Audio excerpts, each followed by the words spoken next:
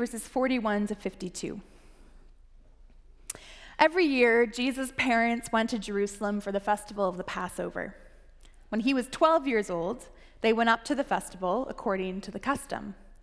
After the festival was over, while his parents were returning home, the boy Jesus stayed behind in Jerusalem, but they were unaware of it. Thinking he was in their company, they traveled on for a day. Then they began looking for him among their relatives and friends. When they did not find him, they went back to Jerusalem to look for him. After 3 days, they found him in the temple courts, sitting among the teachers, listening to them and asking them questions. Everyone who heard him was amazed at his understanding and his answers. When his parents saw him, they were astonished. His mother said to him, "Son, why have you treated us like this? Your father and I have been anxiously searching for you." "Why were you searching for me?" he asked. "Didn't you know I had to be in my father's house?" But they did not understand what he was saying to them. Then he went down to Nazareth with them and was obedient to them. But his mother treasured all these things in her heart. And Jesus grew in wisdom and stature and in favor with God and man. This is the word of the Lord.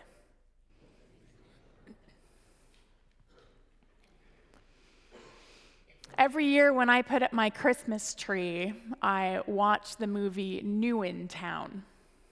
The movie stars Renee Zellweger as a career-driven executive from Miami named Lucy. And Lucy gets sent to a small town in Minnesota in the middle of winter to restructure a food manufacturing plant. Lucy is greeted in the small town of New Ulm by her assistant, a middle-aged Minnesotan mom named Blanche. And as they drive to Lucy's new home in New Ulm, Blanche immediately pulls out a scrapbook and starts showing a rather incredulous Lucy pictures of Blanche's dead cat and their mailman named Merle, and peppers Lucy with questions about her personal life. Then Blanche asks Lucy what she admits to be a rather personal question. "Have you found Jesus?" Lucy, rather taken aback by this personal question, quips with a laugh, "Well, I didn't know he was missing." Blanche does not laugh. "It was just a joke," says Lucy. Blanche still doesn't laugh. "Normally, we don't joke about Jesus around here. But I can see how you'd think that was sort of funny. Imagine Jesus gone missing. Imagine." Well, friends, imagine no more. Mary and Joseph have lost Jesus. Now, a lot of people make a big deal about this. Parents around the world read this passage and think to themselves, "I would never leave a place without making quite sure that my child was with me." But if the McAllisters can leave Kevin home alone in New York City, then it is even more possible for Mary and Joseph to leave Jesus behind in Jerusalem, because Jerusalem during Passover is a place of total chaos. Luke tells us that Mary and Joseph went up to Jerusalem for the festival of the Passover every year. They were good, faithful Jews in this sense, and they are not the only good, faithful Jews making this trip every year. At the time this story takes place, it's estimated that the population of those living in the city of Jerusalem was 80 to 100,000 people. During Passover, however, it is estimated that the number of those present in the city to celebrate Passover was close to 3 million people. That is a 3,000% increase in population. That is a lot of people. Luke also tells us that Mary and Joseph and Jesus weren't traveling on their own. They were with relatives and friends, a whole group of people. Mary has other children by this point, younger than Jesus, that she is likely herding along the road. And so it's not unreasonable to think that Mary thought Jesus was with his cousins under the watchful eye of Aunt Sarah. After all, he must have started out on the trip with them. Jesus was a good, obedient, oldest child. Jesus wouldn't just stay behind. But this is exactly what Jesus did. And only at the end of the day, when they are setting up camp and settling in for the night, do Mary and Joseph realize that their 12-year-old son is not with them.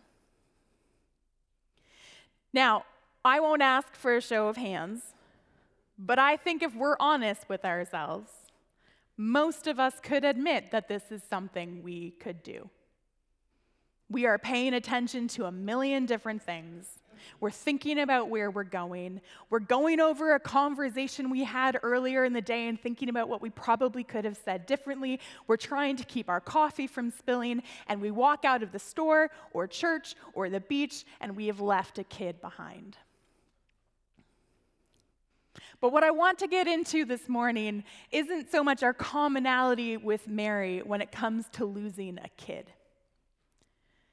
It's our commonality with Mary when it comes to losing Jesus. I wonder this morning, if someone asked us the question, have you found Jesus? How many of us could honestly answer yes? Sure, we know about Jesus. We have asked Jesus into our hearts. We try to follow Jesus' teaching. We believe in Jesus. In this sense, we have found Jesus. But what if I ask the question differently? What if I ask it in the negative? What if I said, is Jesus missing from your life? I wonder if for many of us, that would be a more challenging and perhaps convicting question. Do we find ourselves like Mary, caught up in the busy ordinariness of life, getting from one place to another, responding to the needs of the people in our lives, thinking about whatever is next on our to-do list, finally flopping down on the couch at the end of the day, seeking a restorative dopamine hit by scrolling through Instagram or playing a game on our phone while we watch reruns of our favorite TV show, only to realize after a while that Jesus is absent from our lives, that we feel spiritually dry, that our relationship with God has been reduced to a few lines from a hurried morning devotional and an hour of worship on Sunday mornings. Does Jesus feel absent from our lives? The Catholic priest and author Ronald Rolheiser writes in his book, The Holy Longing, The Search for a Christian Spirituality. Today, he says, a number of historical circumstances are blindly flowing together and accidentally conspiring to produce a climate within which it is difficult not just to think about God or to pray, but simply to have any interior depth whatsoever. We, for every kind of reason, good and bad, are distracting ourselves into spiritual oblivion. It is not that we have anything against God, depth, and spirit. We would like these. It's just that we are habitually too preoccupied to have any of these show up on our radar screens. We are more busy than bad, more distracted than non-spiritual, and more interested in the movie theater, the sports stadium, and the shopping mall, and the fantasy life they produce in us than we are in church. Pathological busyness, distraction, and restlessness are major blocks today within our spiritual lives. We are on the go all day long. And then when we're not on the go, we're on our phones. A 2015 survey by Microsoft found that 77% of young people answered yes when asked, "When nothing is occupying my attention, the first thing I do is reach for my phone." That number is surely higher today. Our lives are full of obligations, full of distractions, full of noise, and even when we have a minute of quiet in our day, we grab our phones to keep our minds from being still. And yet stillness is often where Jesus shows up. It's in silence and solitude where we can best hear the voice of God speaking into our lives. It's when we take the time to ponder, to reflect, and to contemplate that we begin to see signs of God's revelation in our lives. When Mary and Joseph find Jesus in the temple, they are understandably annoyed. The English translation in the NIV softens their emotions a bit, with Mary telling Jesus that they had been anxiously searching for him. The Greek adjective is more closely translated torturous, causing anguish and intense pain. Mary and Joseph are beside themselves. It has been 3 days after all. And Jesus simply says to them, "Why have you been searching? I've been right where I am supposed to be, where you should have known that I would be, in my Father's house." And Luke tells us that Mary and Joseph did not understand this. But then Luke says something interesting. He tells us that Mary treasured these things in her heart. Now, this is a callback to verse 19 in this chapter, when the shepherds show up at the stable to worship Mary's newborn son. Then, too, Mary treasured up all of these things and pondered them in her heart. And I love how Chelsea Harmon, another pastor in the CRC, interprets this treasuring. Because Mary, writes Harmon, is just an ordinary mom. She goes about the business of raising Jesus just like she would raise any of her children. She isn't raising him to be the Messiah. She doesn't really understand what it means that he is the Messiah, Luke tells us. But there are these moments that disrupt her ordinary life. These moments when shepherds arrive and worship her child, moments when that child sits amongst rabbis and teachers, amazing them with his knowledge and insight. These moments, says Harmon, are reminders that amidst the ordinariness of life, Jesus is something more than an ordinary child. These moments are signs for Mary that when she said yes to the angel Gabriel, she was saying yes to something that was actually true. And so, writes Harmon, Mary's story captures the human faith condition quite well.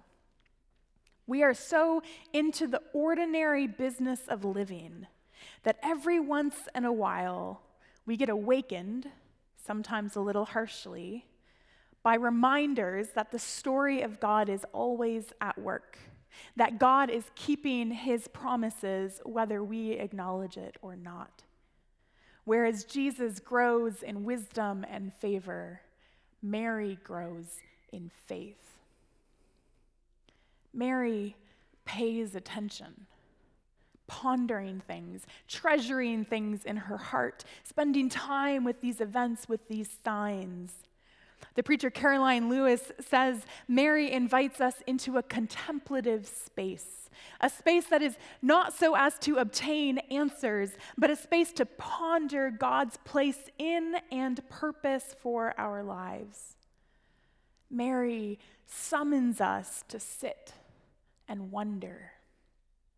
In these moments she treasures in her heart, Mary is reminded of her identity, of her calling, and God's faithfulness to her in that calling. So, friends, the question for us today is whether we will heed Mary's invitation. Will we take the time to sit and wonder? Will we interrupt our busy, ordinary lives, interrupt the noise and the chaos, and find moments of silence and solitude where we can be still, where we can quiet ourselves enough to hear the voice of God, can soften our gaze enough so we see how God has been present to us, can unburden our heart enough to let it be filled with the identity-shaping love of God. And after all, it isn't just Mary inviting us into this space of silence and wonder and contemplation. It's Jesus. Jesus interrupts the ordinary business of his life to sit and spend time with God. He knows on this day that the most important place for him to be is at the temple, listening to the teachers, asking them questions, answering their questions, growing in the wisdom of God. Jesus takes time to grow in relationship with the Father. And he keeps doing this all throughout his ministry.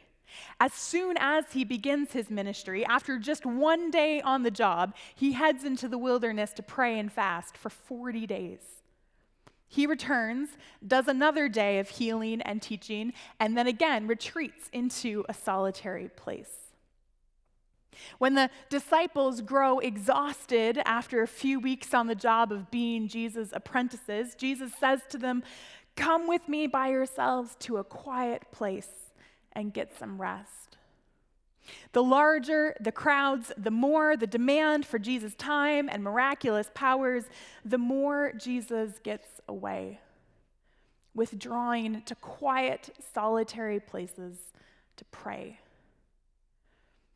Jesus needed silence and solitude so he could hear the voice of the Father, that voice that reminded Jesus of who he is, reminding him of his mission, reminding him that he is loved. And Jesus says to all of us, you need this too. Come to me, all you who are weary and burdened, and I will give you rest.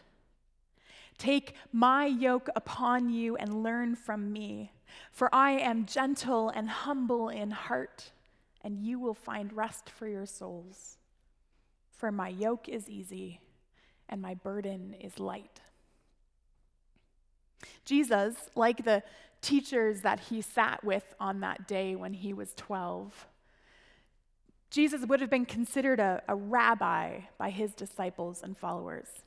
And like all rabbis of his day, he had what was called a yoke, which was a rabbi's set of teaching on how to be human, on how to shoulder the weight of life. So when Jesus says, "Take my yoke upon you and learn from me," he is saying, "Come live as I live." He isn't dumping on us another set of burdens and obligations, but giving us the tools to shoulder the burdens we already carry. And if we discover these tools by looking at how Jesus lived, then one of those tools is rest. Taking the time to be still before God, so we can be reminded in the midst of all the chaos and busyness of life, of who God is and who we are and what God has called us into. So what would it look like for you to take some time to sit and contemplate and treasure in your heart the ways in which God is showing up in your life, reminding you of his faithfulness. If the idea of taking time out of your day to sit in silence is totally overwhelming, you're not alone, and start small. Maybe you wake up just 20 minutes before your kids do and spend just 10 of those minutes journaling. Maybe you don't check social media on Wednesday evenings between 7 and 10. Maybe you go for a walk, and instead of listening to a podcast, you just pay attention to the thoughts in your own head. If you have capacity for more, maybe it's taking a full social media Sabbath on Sundays, maybe even a phone Sabbath. Or increasing your morning solitude from 10 minutes to 20. And if you are looking at me and saying, look, Laura, I spend most of my day on my own already. I don't need more solitude. Then ask yourself, am I being intentional with that solitude? Do I have practices that allow me to hear the voice of God? Or am I busy trying to distract myself from my solitude? John Mark Comer, in his book, The Ruthless Elimination of Hurry, writes, "So many people live without a sense of God's presence through the day. We talk about his absence as if it's this great question of theodicy. And I get that. I've been through the dark night of the soul. But could it be that, with a few sad exceptions, we are the ones who are absent, not God? We sit around sucked into our phones or TV or to-do lists, oblivious to the God who is around us, with us, in us, and who is even more desirous than we are for relationship. God is even more desirous than we are for relationship. Will we take the time to cultivate that relationship? Will we go looking for Jesus? Would you pray with me?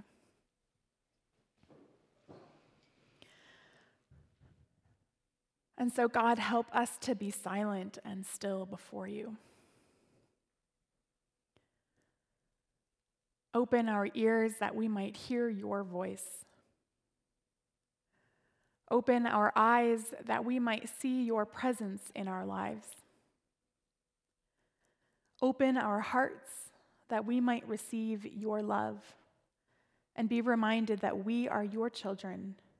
You are our Father, and you long to be in relationship with us. May we seek that relationship above all else. We pray this in Jesus' name. Amen.